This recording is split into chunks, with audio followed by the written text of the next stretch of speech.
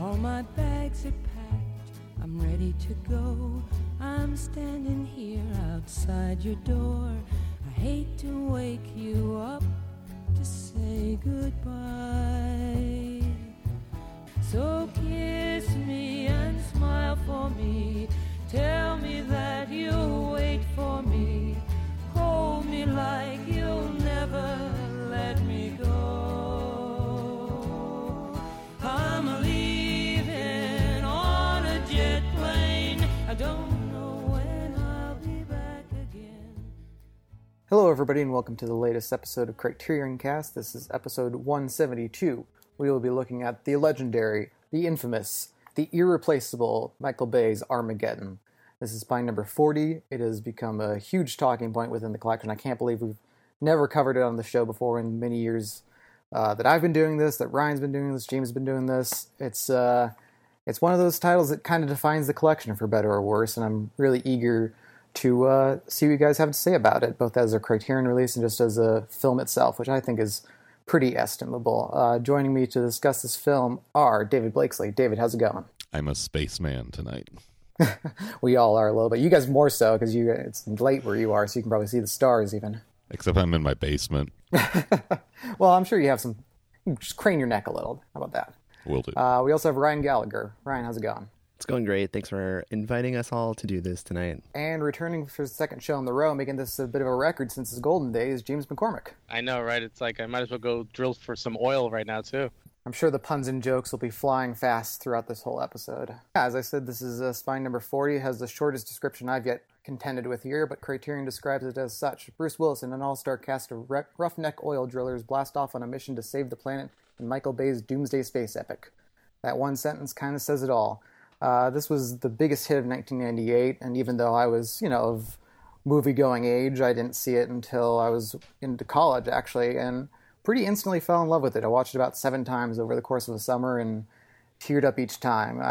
I'm sure we'll get into our thoughts on the film and whether it has a place in the collection at all, but I love this movie top to bottom, and even watching it again, even listening to the commentary track without even watching the movie, I teared up at a few scenes. This film just completely gets to me through and through. I think Michael Bay put together a rousing epic that speaks to the heart and to the stirring of the excitement. But Ryan, you were pretty quick to jump on this, as actually were David and James, I should say. But since Ryan doesn't join us as often, I always am curious about what draws him into this. So why this? Why did you have to join us for this one? Well, going way back to the beginning days of the podcast, this title came up in conversation between Rudy, me, Travis, many, many times. There were several guests who would constantly ask when we were doing the Armageddon episode and if they could be on it. And fortunately, we didn't invite any of them onto this episode, but we kept holding it off. We kept putting it aside, saying, this is something we need to save for a special occasion. We need to save it for an anniversary episode. We need to save it for, like one of our big numbered episodes, like episode 100 or something like that.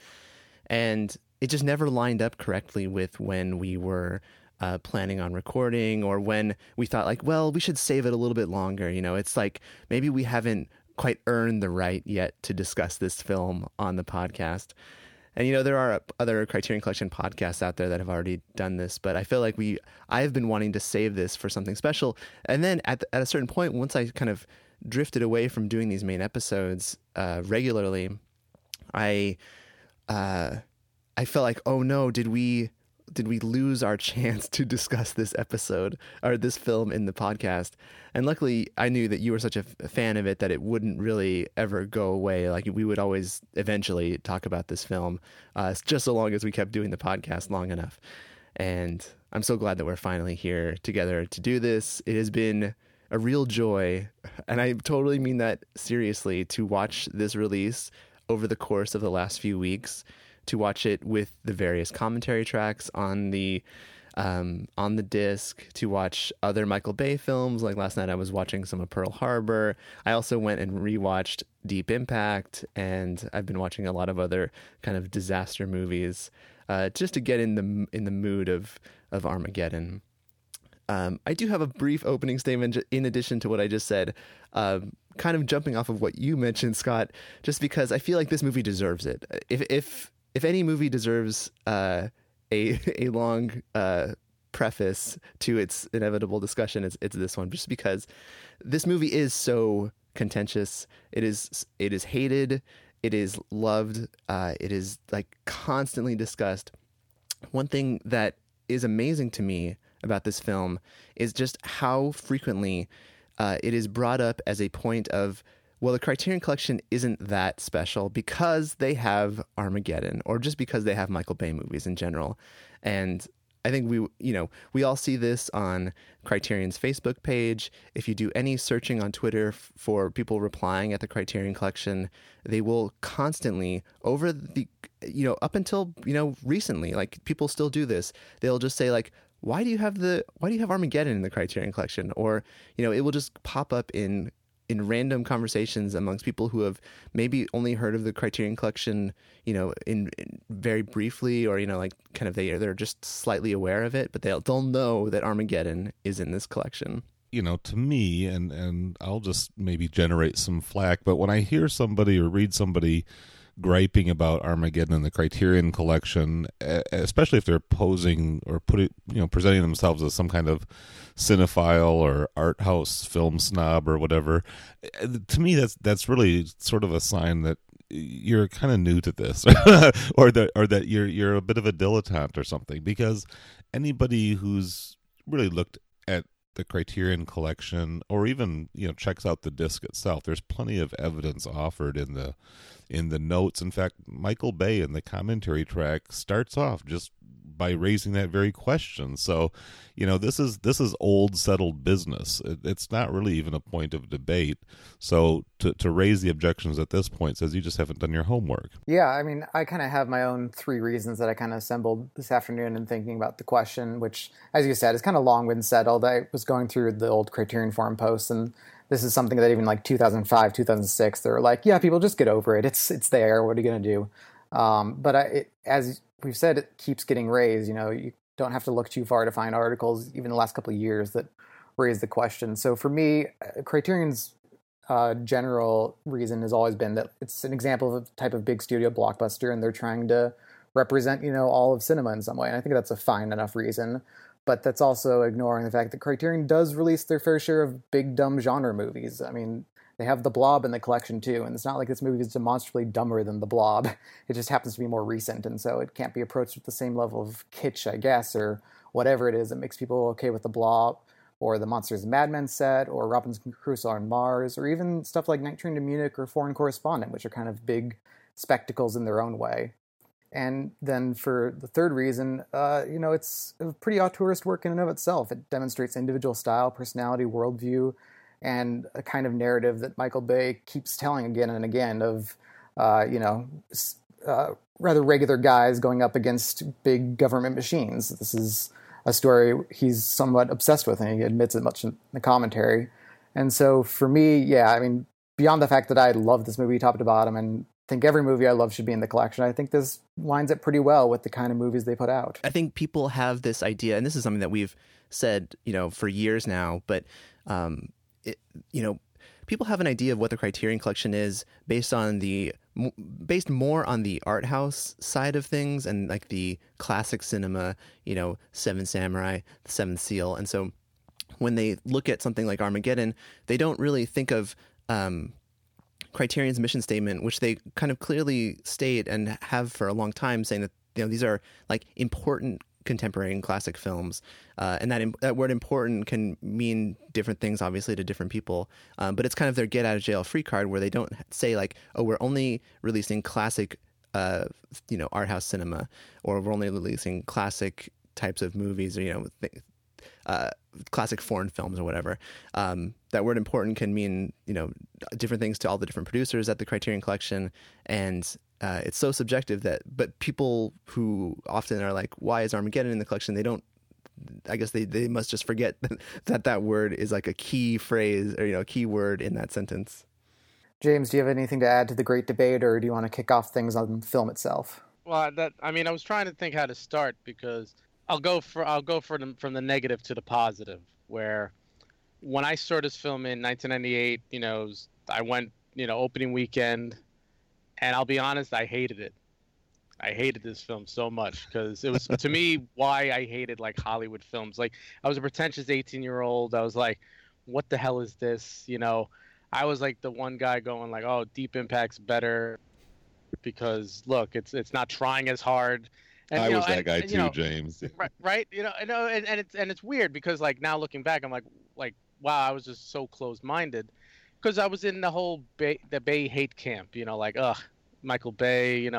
All he does is quick shots. And don't get me wrong, watching it again, like it's the Bay mannerisms that sometimes irk me, but yet a little twinkle in my eye, but also some of the little racist things that kind of occur throughout his films and some of the sexist things that he still does to this day, which kind of irk me. But over the years, as I've watched this Criterion edition of this, which is still a fantastic edition, and that commentary track's one of my favorites, I've grown to actually really like this film. Like I don't love it, but I really like it, which is considering going from like actual like spew-filled hate of just like ugh. But I never actually want, and that was the funny thing. Even when I disliked and hated this film like early on when Criterion put it out, I bought the DVD right away. I still bought it because I'm like, well, even though I dislike this film so much, I want to see why Criterion will put this in. And then watching all, the little features and like seeing the comments, listen to the commentary track from all like the scientific people and just the weird, commentary track with Michael Bay, like David said, starting it off like, why is there a Criterion edition of Armageddon?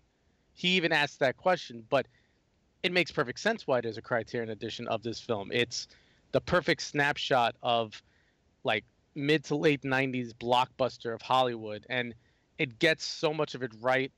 The CG still looks pretty great, actually. Like even though this is like a DVD on my TV, I'm like, oh, this actually looks better than some films from the last few years, CG, and all the practical effects, like all the miniatures and all the it's just stuff that I've, looking back, I'm like, how did I not like this film when I saw it? It has everything that I love when big Hollywood gets it right, which is let's just go full force and blow stuff up and just have fun with this thing. And Michael Bay's famous for that, where people ask him questions. I think even Ben Affleck asked him the question of like, well, why would it be easier to teach oil drillers to be astronauts than astronauts to be oil drillers? And then Michael Bay just basically tell him to shut the hell up. Don't worry about it, okay? Don't worry about it. But I love that. Come on, that's like a comic book. That comic books don't always have to make sense.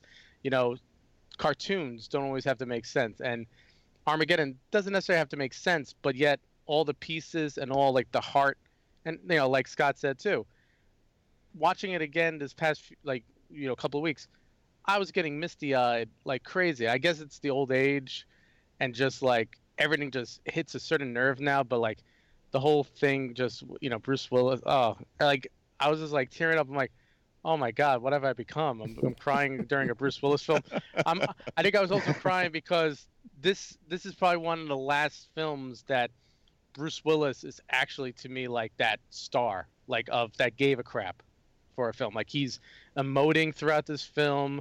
He's like so charismatic. He's great. And also, what other film would have Michael Bay demand that Ben Affleck get new teeth made for a film for $20,000 because he thought he had baby teeth, which I think is such a crazy thing to think about. But yet, I always wondered why his teeth looked weird in this film. It's because Michael Bay didn't like his baby teeth. So that's an auteur right there. That's that's Michael Bay is full, right, of it, and that's why I always had this love-hate relationship with him. But over the years, besides Pearl Harbor, which I don't like that film. That's a film I have not grown to love at all. But every other film I have grown to and the sequels to the Transformers films. But but I don't think about those at all. But everything else I either love or really like. And yeah, for all the haters, like even myself, 18-year-old James, just shut up, just watch the film and just enjoy it. And we haven't even covered the film yet, but yet I'm telling you, just enjoy Armageddon. Look at it from outside the box.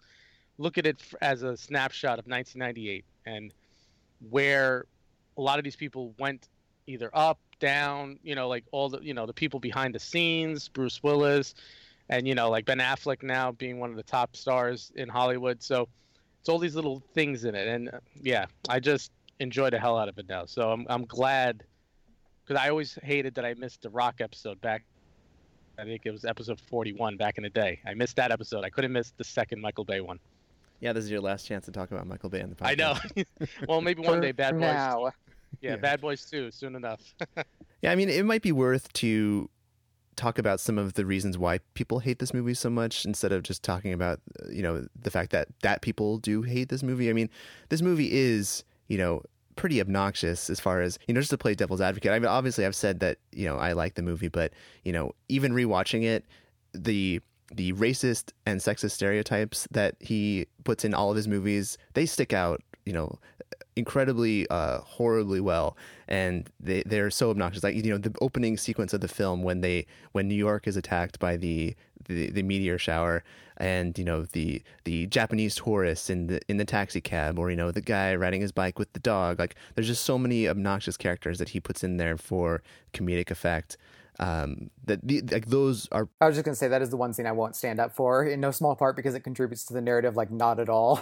None of those people come back. Yeah, it's funny to think about why he includes characters like that at all. Is it for comedic effect, or is it to help kind of ground the movie right away in a sense of or to maybe like misdirect the audience to think of that it's something that it's not going to be, or I think he's doing it on purpose. Certainly, he's definitely creating these characters even who are only going to exist for one take, but they maybe it's just to help the audience kind of say, like, these are real people who are about to be attacked, even if these are horrible stereotypes of people. Like, they still kind of feel like you've seen people like that in real life. Yeah, I mean, even though it's like the most ridiculous New York City ever, it's like the stereotypical New York, like a guy selling Godzilla toys on the corner. Like, it's very. What do you think that was a knock at the Godzilla movie? Yeah, I think it's referred to in the commentary. Yeah, they Right, talk okay. about that in the Little zinger commentary. that they threw in Yeah, there. because I love that they also got a dog that specifically hated Godzilla toys to attack those Godzilla Yeah, toys. they Right, Flew in I a love dog that. specifically trained for that. Amazing to me. Like, come on, how could you not? Like, even though that scene I just hated though, because it's just you pineapple eating. Like, come on, really? Like, and then but remember, dogs never die, according to Michael Bay. Like, they cannot die in a movie.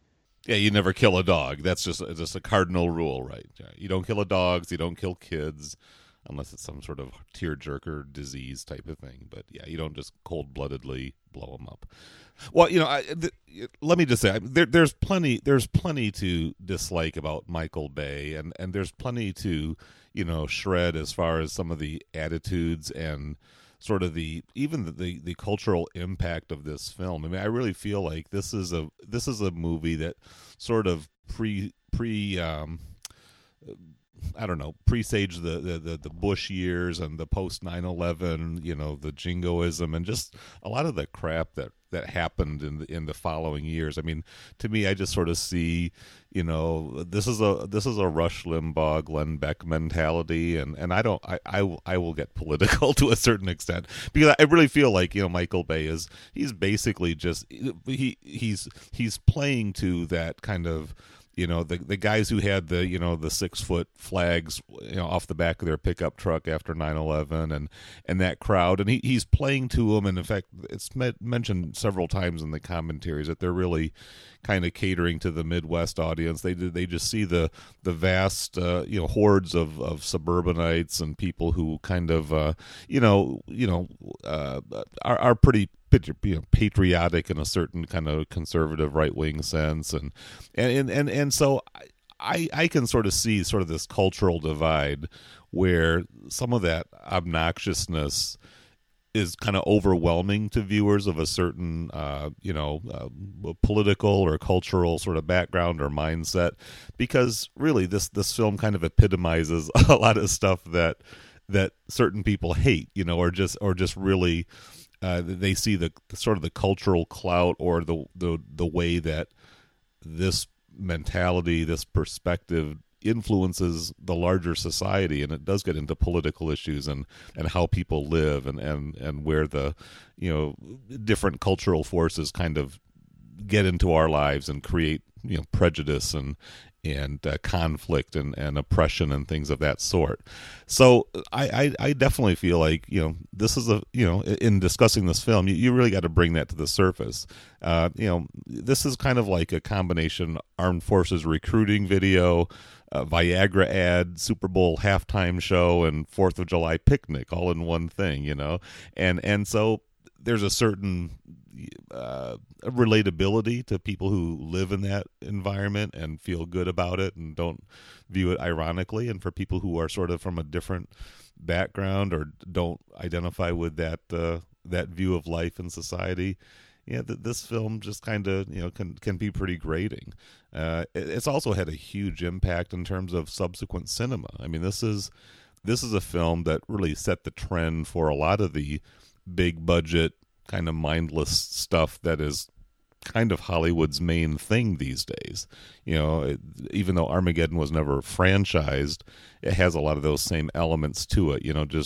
Just big dumb explosions and crazy technology and rapid fire editing and just it's this sensory barrage. But I feel like this is a movie that kind of, because it does rely on practical effects and it is kind of the epitome of that type of film, which I think has kind of been degraded by frequent imitation, and it's just become so formulaic. And there's certainly a formula going on here too, but comparatively speaking, to me, it still feels pretty fresh and emotional. So, yeah, this is not a flawless film or one that necessarily everybody who likes Criterion should just embrace. But I think there's a lot more to it to appreciate and to celebrate, even to a certain extent, and just let it be what it is. No, I'm glad you brought up the political angle, because I think this and the second highest grossing movie of 1998, Saving Private Ryan, had a lot to do with kind of making people comfortable and even eager at the start of the Iraq War and at the start of the Bush years, and kind of eager for that jingoistic spirit that the film kind of invents out of nowhere. I mean, I think one of the articles that Ryan sent to all of us talked about how they have all these insert shots of like Midwest America that are not the Midwest America that's existed for like, at the point the film was made, at least 40 years, probably 60, It's very much playing on the kind of iconography and the imagery of the Midwest we like to imagine still exists, and this kind of like heartland, and kids riding around on makeshift rockets and beating rugs in the wind or whatever. This whole element that isn't quite there anymore, if it ever really was. But as for kind of pointing the way towards blockbuster movies, it is strange to look back on this nearly 20 years later. And it almost seems kind of quaint. There's no branding here. There's no avenue for a sequel, let alone a shared universe or something. The cutting is frantic, but not so much so that you kind of completely lose track of everything. I mean, that was the complaint that was lodged with the movie at the time, but I've never really had that much trouble following everything, in part because I think Michael Bay cuts really well for emotion, and when he'll cut to, a close of a face screaming or something, I think of the crash of the Independence shuttle when they finally get to the asteroid. That's kind of a great example of cutting so that, it doesn't all quite add up, but you can really feel the emotion of that. And so in that way, this is almost kind of classical in its own way. And while it has all these kind of newer, I'm sure the term MTV was thrown around more than once in discussing the movie in the late 90s, those kind of techniques, it's not just nonsense the way that I think something like Captain America Civil War is, where none of the action makes sense and there's no emotion behind it. This is, I think it really creates an energy that's really powerful. Yeah, I think the dynamics, the tension of a father and a daughter, and kind of that coming of age thing, the necessity of self-sacrifice in order for the larger good. I mean, it's just a theme that's just kind of beaten to a pulp in so many heroic quest type of movies. But it does feel like there's some genuineness underneath all the bombast. And yeah, you guys have already talked about sort of the emotions, and I'm being a little bit older. I mean, I remember when this movie came out, I essentially saw it as a kid's movie. My sons were 10, 11 years old, the twins, and then, and they and their friends, they had one particular friend who just watched this thing constantly. Like, we'd go over to their house because we were friends with their parents, and the Armageddon's just always playing on their TV. It's just like this thing's in an infinite loop, and this kid is just, and he's all into everything. You mean the jets, the rockets, the explosions, the humor, even that little stripper scene, and ooh for 11-year-old kid, that's pretty hot stuff, and all that. So I'm just like, yeah, this is just kind of a movie for boys and overgrown boys, and that's all it was. And I think I only saw it once theatrically, and it was like just another family event. Let's just go have some popcorn and watch the latest big thing. And I did feel like Deep Impact was more about what would it be like on Earth if this huge disaster was coming down, and there was more of that sense of how are we going to cope with this, whereas Armageddon was really just an adventure movie. That the time bomb is ticking and we got to get up there and we got to defuse it. I mean, that's basically the plot right there. And you have several times, where you're just last second suspense, and it's just engineered to this fever pitch. But I step back and I really look at the technology and the incredible connections that Michael Bay had to get right there into NASA, into these pools and onto the launch pad of the space shuttle itself, and all these, incredibly classified, jets. And I mean, that's some pretty awesome stuff just to sort of get right up there. And I think the commentary tracks actually kind of gave me that vicarious sense of fun, like how completely kick-ass that would be to be in the presence of all that stuff and put this bodacious, awe-inspiring movie together and say, yeah, this is what we did in 96, 97 and unleashed upon the world. In fact, I think, even the making of stuff was pretty fascinating, just how frantic the pace was to put this together and get it out. Literally, the final cut just comes together a few days before it was time to launch. So, yeah, there's an adventure and movie making aspect to all this as well. And that frantic pace is kind of reflected in the film itself. There's a real urgency, not only to the cutting and the shooting pattern, but to the performances. I think Bay directs his actors really well towards really pushing them to really, scream when they need to, or just kind of express themselves in a more active way than you typically see in these movies, where there's a lot of stoicism and getting the job done. But, to have Ben Affleck, practically on the verge of tears when Bruce Willis makes his final decision, and Liv Tyler screaming, "That's my family up there," and all that stuff. And probably one of the greatest uses of the single F-bomb that a PG-13 movie is allowed, where Billy Bob Thornton goes, "This is one order you shouldn't follow, and you fucking know it." And you're like, yeah, damn right, Billy Bob Thornton. But yeah, Bay was really lucky in assembling these actors when he did. The film was kind of designed to be a star vehicle, then have a bunch of guys from the indie world backing him up. So to get, Bruce Willis and Ben Affleck and Billy Bob and Liv Tyler and Steve Buscemi and Michael Clark Duncan and Owen Wilson, a lot of guys who were kind of, coming up at the beginning of their careers, or when this is kind of their first big break, there's a real energy to the performances that you don't always get in these. David, you mentioned that this feels like a kid's movie to you. I feel like in many of the video essays and writing that I was reading about, many people refer to the fact that Michael Bay even admits that and I don't know if this is how true this is really, but he says that he makes movies for teenage boys. And, I think that's kind of like a cop-out in a way, because he doesn't need to, and he's also kind of making it for like a stereotype of teenage boys. But, it definitely, you feel that through all of his movies, and I think he's gotten worse over time, particularly with the Transformers films. But this movie, I feel like, is his last really good fun movie before kind of going off the deep end into all of his worst habits. Yeah, I saw the first Transformers, but I haven't really followed it. But my understanding is that he's become even more kind of fascistic in his kind of the subtext ideology behind these movies. So that in itself is like, I got better things to do with my time. Yeah, I mean, Bay has become, Transformers testicles, jokes like that. Like, really? Like, a robot would have testicles? Like, come on. So, and it's true. It's kind of like that very he's become a stereotype onto what people were calling him before, and I've always thought that was sad because you could tell, him being a music video and commercial director. Of course, like Scott, you were saying with all the quick cuts, they make sense enough that you actually can follow it. It's not like some filmmakers where they just cut and you lose complete. You don't even know who's fighting who anymore.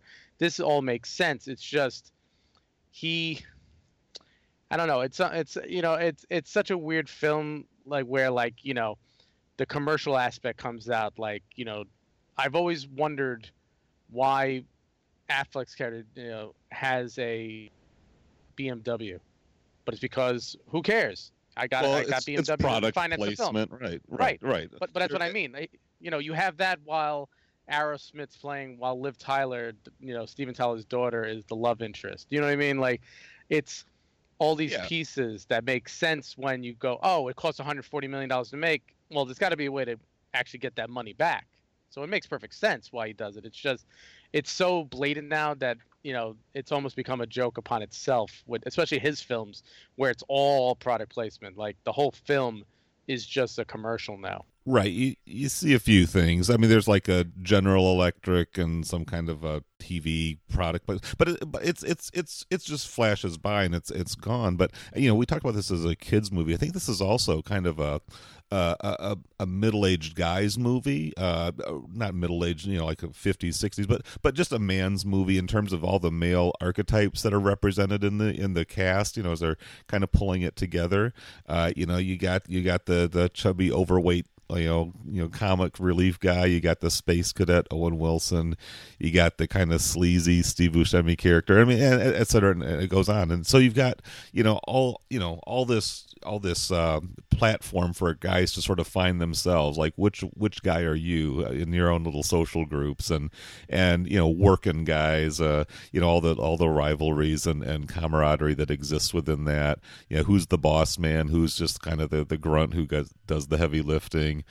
Who's the brains of the outfit? I mean, and these are very common tropes in a lot of movies, but I think both the quality of the actors and kind of who and what they represent, as icons themselves, whether they're new guys coming up or guys who've been around for a while and established their kind of presence and reputation. That's just I think just another, it's commercial on the one hand, but it's a pretty strong communicative tool that Bay is very good at using, just like with his framing, his commercial moments, those hallmark moments, where Ben Affleck is picking up Liv Tyler and spinning her around with a glorious sunset behind her, and just it's like this, it's the same visual devices that are used to sell us products and establish moods in the blink of an eye. Literally, you see that image and it's working on you subconsciously. I mean, Michael Bay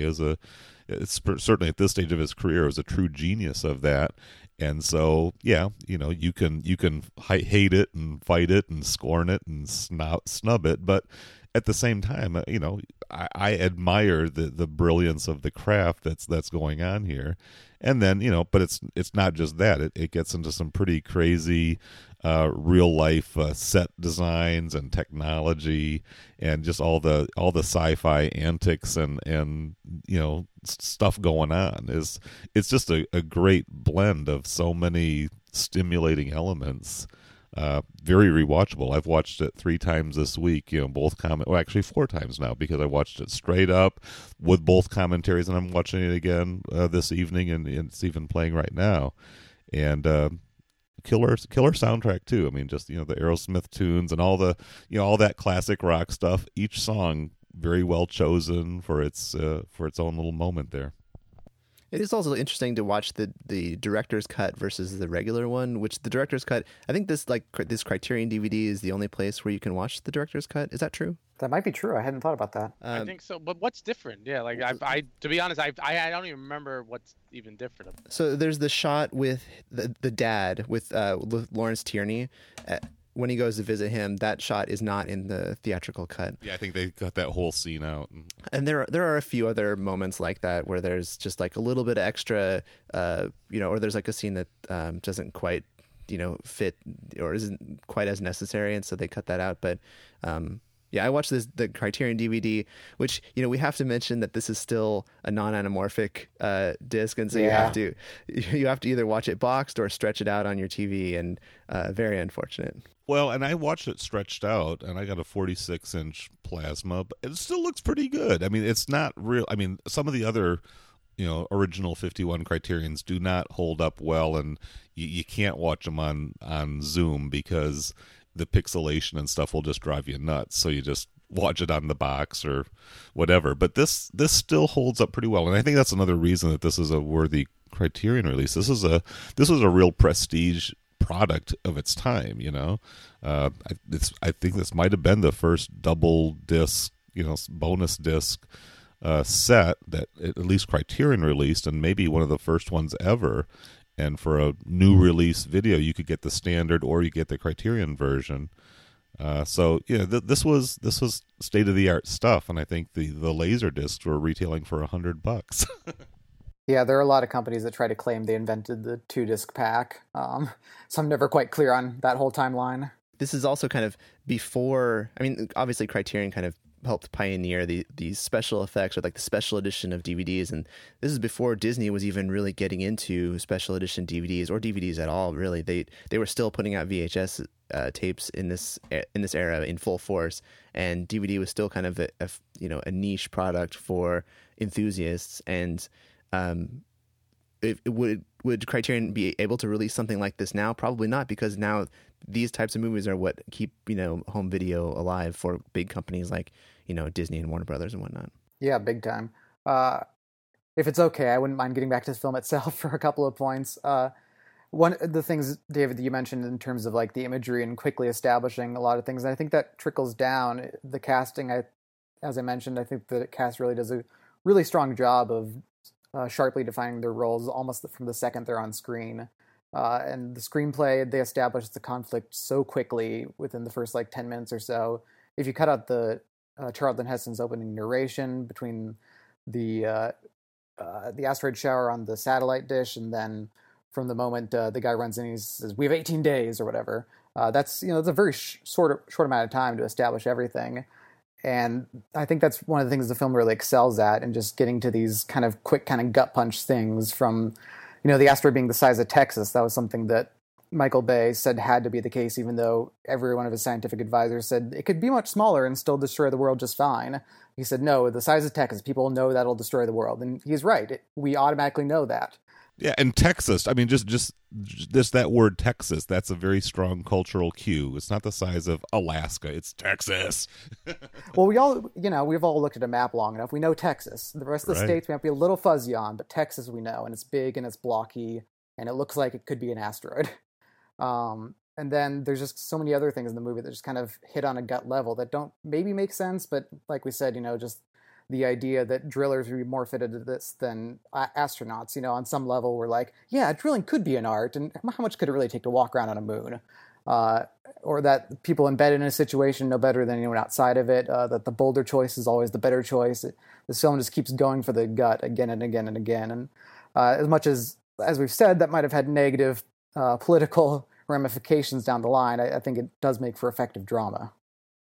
Yeah, and I think just the nerve, the tenacity, just to put this all together. I mean, this is really like 3 or 4 movies worth of set pieces in other directors' hands. He just really, it's a 2.5 hour movie, but there's so much that goes on in it. It really is quite a literal blockbuster.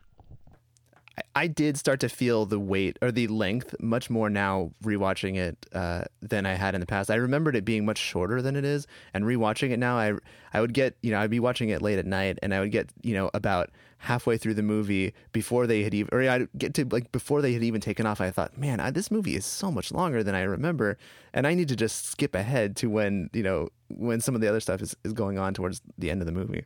Well, the one problem I would say is that it does kind of have 2 climaxes. The whole sequence for the launch is such a good climax in and of itself that's almost a shame they even go to space. When you get the kid going, "Mom, that salesman's on TV," that's like one of the emotional heights of the movie, and you don't even need anything else. So, but then when they do launch into space, you're like, "Oh right, there's basically an entire other movie to go." Like we were saying, some of those later special effects shots when they go to the asteroid, they do hold up incredibly well. Like when they're flying around the moon, going through the debris, like the tail of the asteroid itself. Those shots are still beautiful. I'm not as crazy about the actual landscape of the asteroid. I mean, whether or not obviously it doesn't look like what it would look like. It's meant to be scary.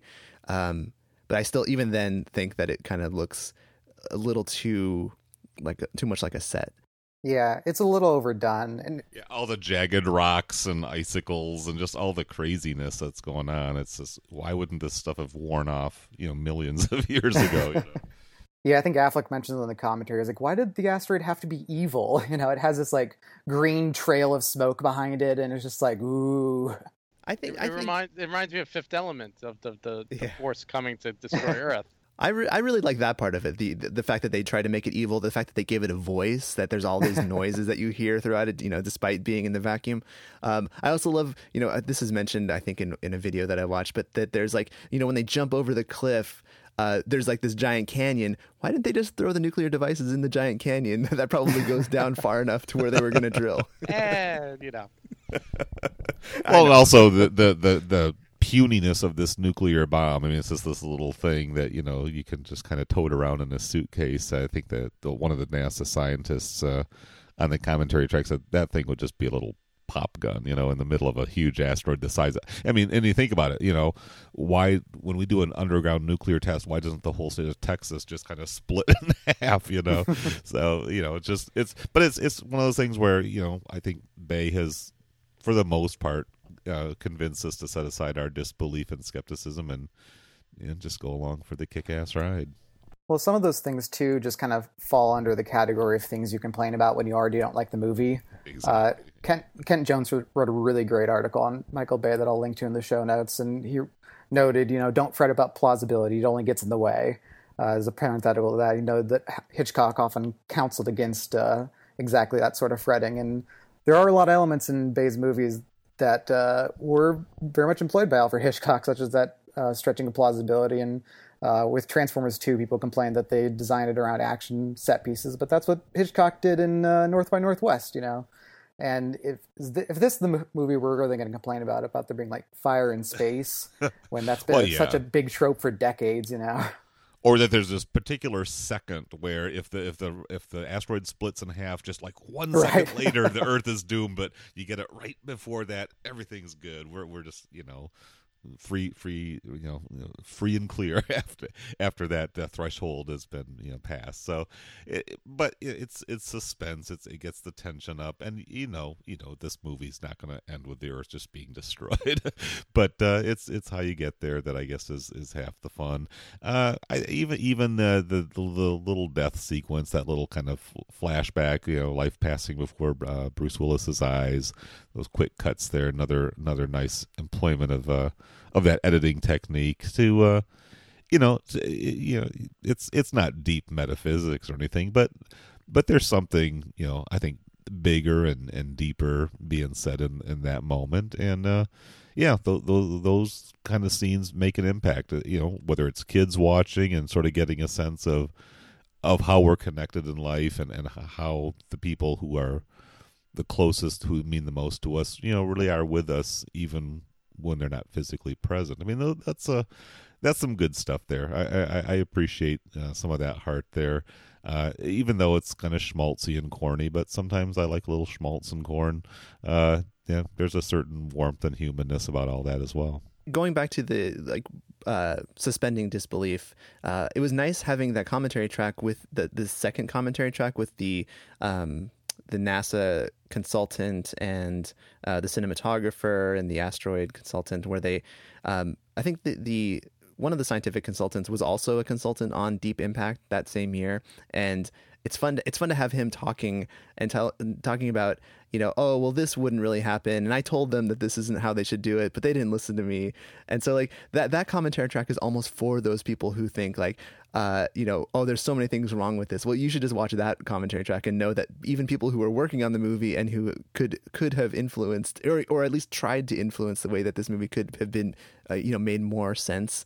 But even even he kind of accepts what it is and knew that Michael Bay wasn't trying to go for the most realistic one. He just wanted, a little bit of, a little bit of science behind it, but it's way more emotion than science. As it should be. It's a movie, and I think a lot of that emotion comes across, as I said, because of the performances, because of the editing and all that, but also because they make the fate of the world really matter, which you don't find as much these days, I think, in blockbusters, including Bay's own Transformers films. Fate of the world is almost like a side note. It's like, oh yeah, by the way, the world's in danger, but because he keeps bringing us these shots from around the world of people kind of gathered around and watching the progress of the mission, and you really get the sense that everyone's tied together in this event and that all these individual people will be impacted by it, and it really sells every time they say, that the mission's in jeopardy or that the fate of the world is in jeopardy or anything else. You feel that in a fundamental way. But beyond that kind of gets to the end of my notes. Ryan, you sent us a doc the size of an adaptation of this movie. In fact, I would say it could rival the novelization. A doc the size of Texas. There you go. Is there anything on that you wanted to get to? Well, I don't know. I mean, we could talk more about the characters, but I think we've done that. It's fun. It's just, I love all the little cameos in the movie. Even Michael Bay's own cameo when he's, in some of the NASA sequences, when he just, if you know what he looks like, he just stands right out. And it's such a goofy, funny cameo that, it's hard to not kind of love it for what it is. He has a really intense stare in that shot too. Yeah, totally. I love that Udo Kier is the psychologist in NASA. I mean, he is so funny, and he's such a beloved actor in so many movies that, to have him in this one, it kind of helps add credibility. Like so many of the indie actors in this movie, like, Steve Buscemi and Peter Stormare. Yeah, Peter Stormare, exactly. Like those guys, they just add so much to the movie that help me at least fall in love with it more every time I watch it. Well, and I think William Fichtner also. Yes, I love. definitely. Oh, so good. He's always great. Yeah, I mean that's true. That's kind of like why I keep going back to it for like the little characters, and it's funny that Owen Wilson. This is one of many films in the '90s that he gets horribly killed in, which is always. I've noticed this over the years. I'm like, wait, The Haunting. He gets his head ripped off by a lion head. It's so weird that he just kept Anaconda. He gets killed by the anaconda, all in a span of like 3 years. Like he just died every film. Oh, Owen Wilson, let's get that guy with the weird nose and kill him off. But it's just odd. I forgot that he was actually in this film. Like watching it again, I'm like, oh, Owen Wilson. Okay, cool. And then, spoiler alert, he dies. But I'm kind of surprised that they didn't get a more iconic person or actor as the president. He seems kind of like a background character way more than you'd think that like a Michael Bay character would be. Bay actually talked about, I think it was Bay, talked about the perils of casting the president. Like Morgan Freeman was the president in Deep Impact, a black president and all of that. But here, I think he just wanted sort of a generic, presence, just kind of an authoritative man, but not one of the boss men like you see in the military guys or some of the NASA head honchos who are just, granite chin and, that general guy who first shows up on the rig. I mean, that guy was just absolutely cast for his piercing, no-nonsense stare, but this president was a little bit more of a paternal, not even quite, Reagan or anything like that. And he just sort of wanted him to be there, but not to be a personality, so to speak, in the film itself. But I was going to say, just, some of those casting choices that you've already mentioned, I think, do indicate that at this stage of his career, Michael Bay was also seen as an up-and-coming auteur. I think that's another reason why Criterion and Bay, kind of had this meeting of the minds. And, Bay got, The Rock first on Laserdisc and then Armageddon later. And then, of course, Rock came out on DVD later, so people think maybe it went in the reverse order. But I'm sure the people at Criterion at the time said, wow, this guy, guy, this kid, really, I think Bay was still pretty young at this point, and he was a guy who came up as a teenager, making his own home movies and blowing stuff up in his backyard, and making pretty decent quality films for the limited experience and technology and equipment at his disposal. So he really was a prodigy in this regard. But you do wonder if the commercial success and some of that kind of political friction and some of just the vulgarity culturally and just attitude wise, kind of pushed him in even deeper into his own sort of view of the world, and maybe even led to him being rejected by some of the cinephile circles out there. So life kind of goes on, and relationships kind of move at their own pace, especially within the film industry, where I think he probably cuts against the grain in some ways, even though he makes lots and lots of money for the studios. But it's just kind of, he'd become a caricature of himself. But again, I think you go back to 1997, 98, when Criterion was still just putting this package together. Maybe, well, in fact, who's the critic about? Weren't you tweeting about that, Scott? Critics who got it wrong that Michael Bay would be more highly regarded than Tony Scott or something like that. Oh, yeah, that was Kent Jones, actually, who I mentioned before. Yeah, that was an article written in 2001, which was even after Pearl Harbor came out. And even in the article, he admits that Pearl Harbor's not very good, but still, he was sold on Michael Bay being the guy.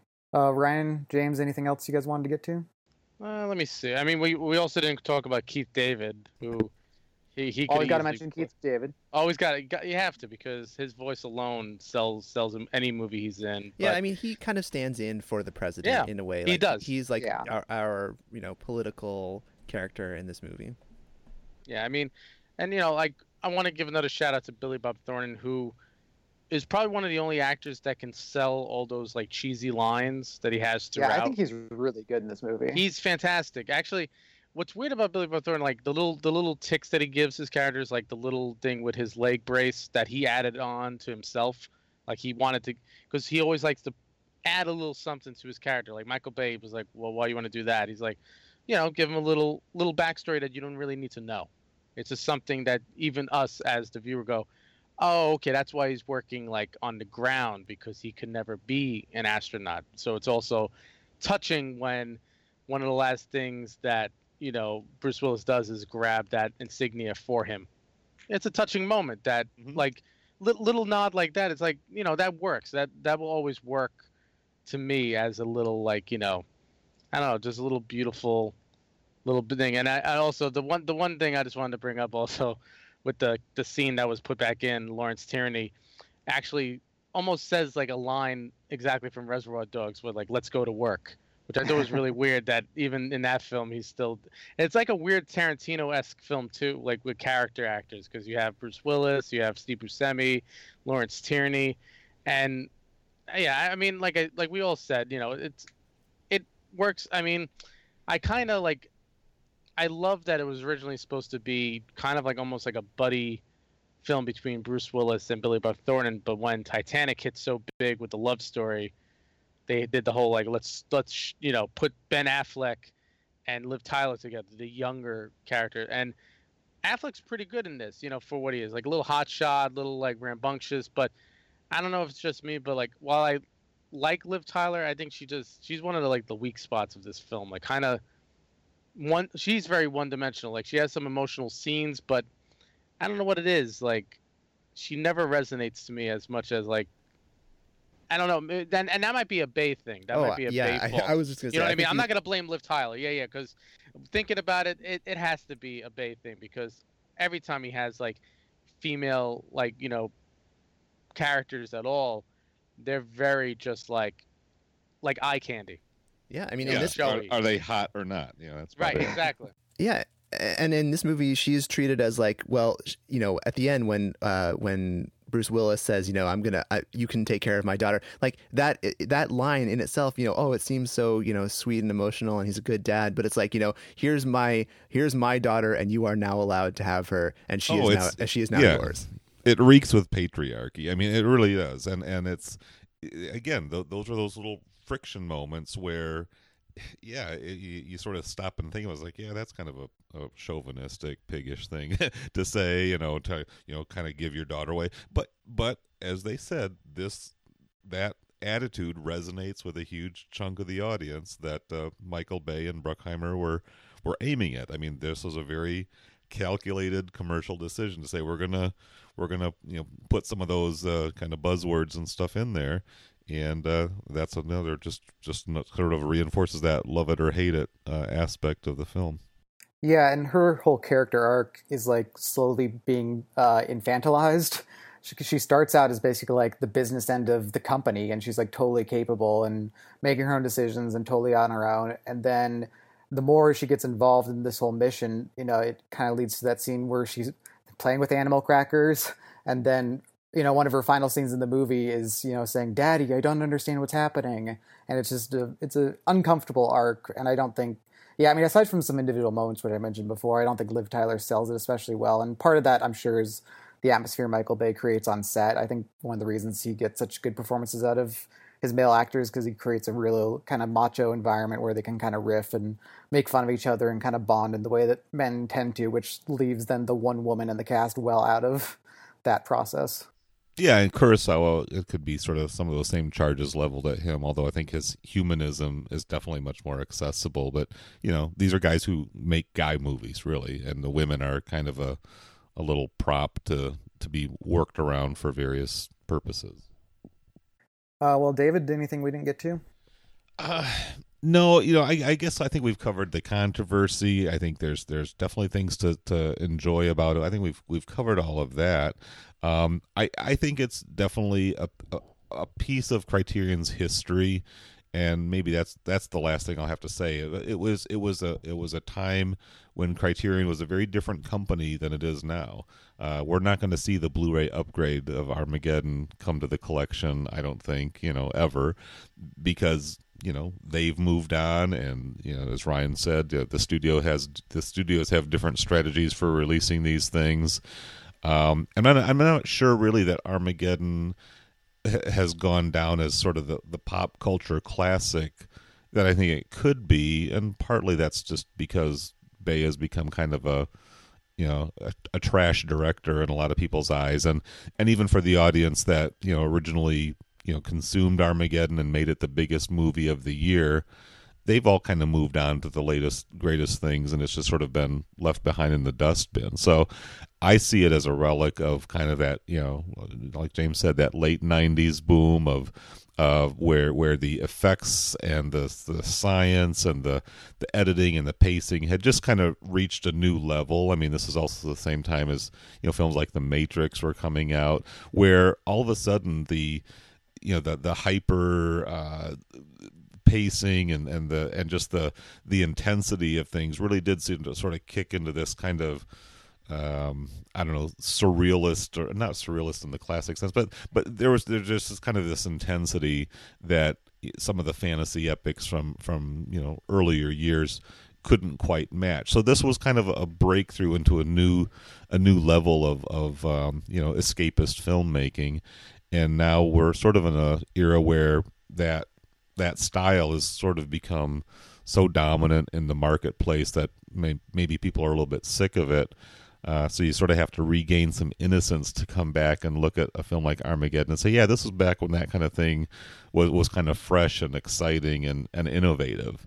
I think we're sort of at a lull point waiting for the next big breakthrough in kind of, escapist, fantasy-based filmmaking. And we'll have to see what our wizards are capable of coming up with in the years ahead. Does anyone have any final thoughts on the release itself? I really like the cover design. I think that simplicity is kind of striking and effective, and I always liked it sitting on the shelf, especially it pairs well with The Rock, obviously, but on its own, I think it really makes a good case for it. Yeah, it's so minimal compared to like the extravagance of what's contained inside.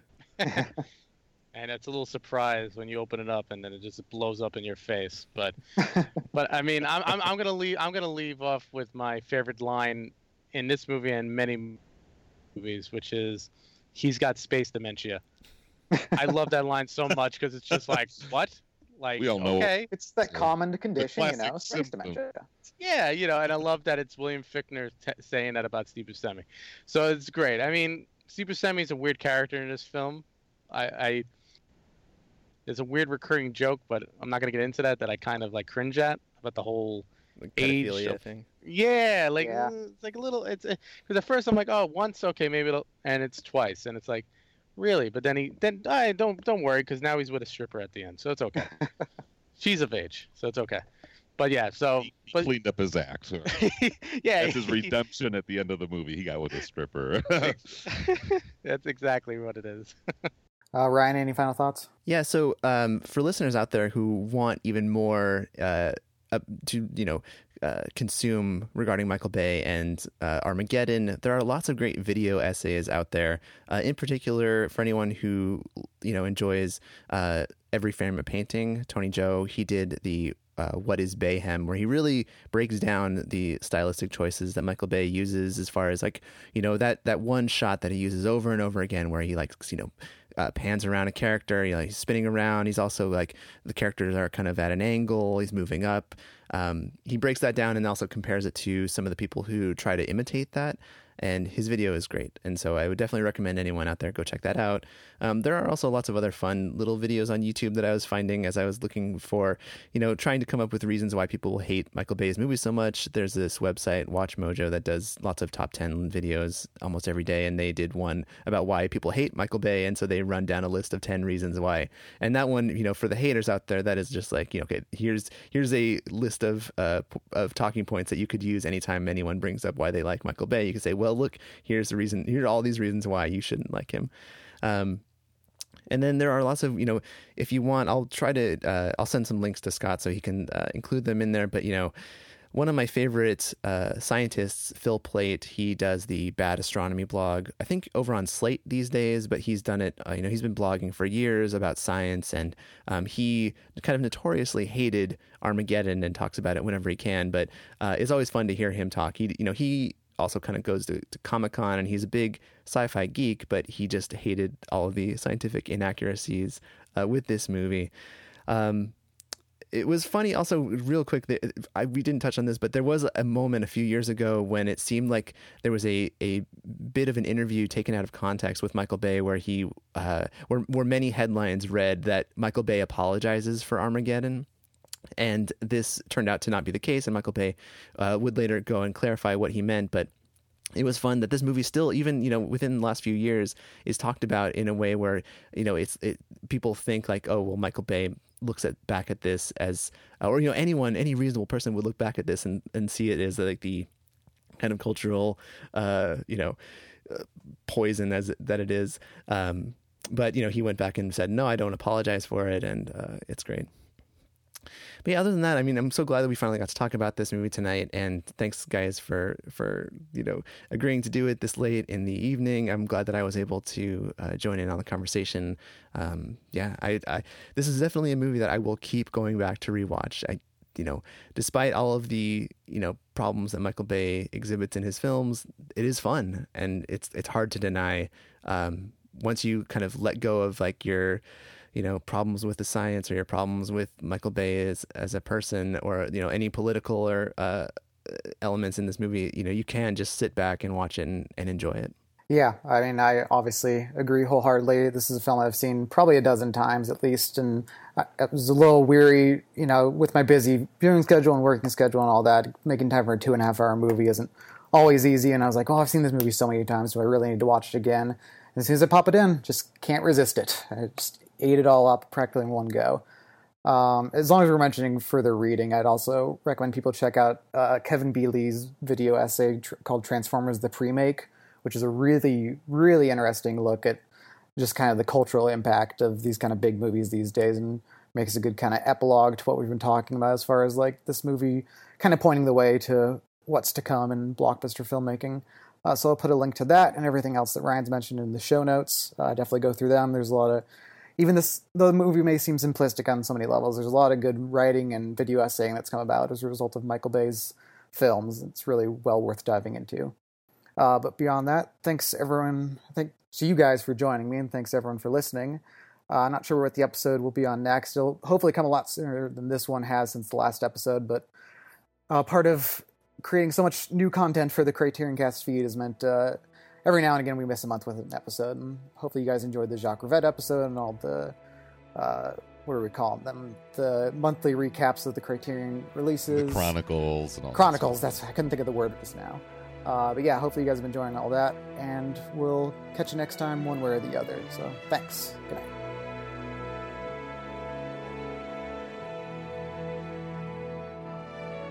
I could stay awake just to hear you breathing.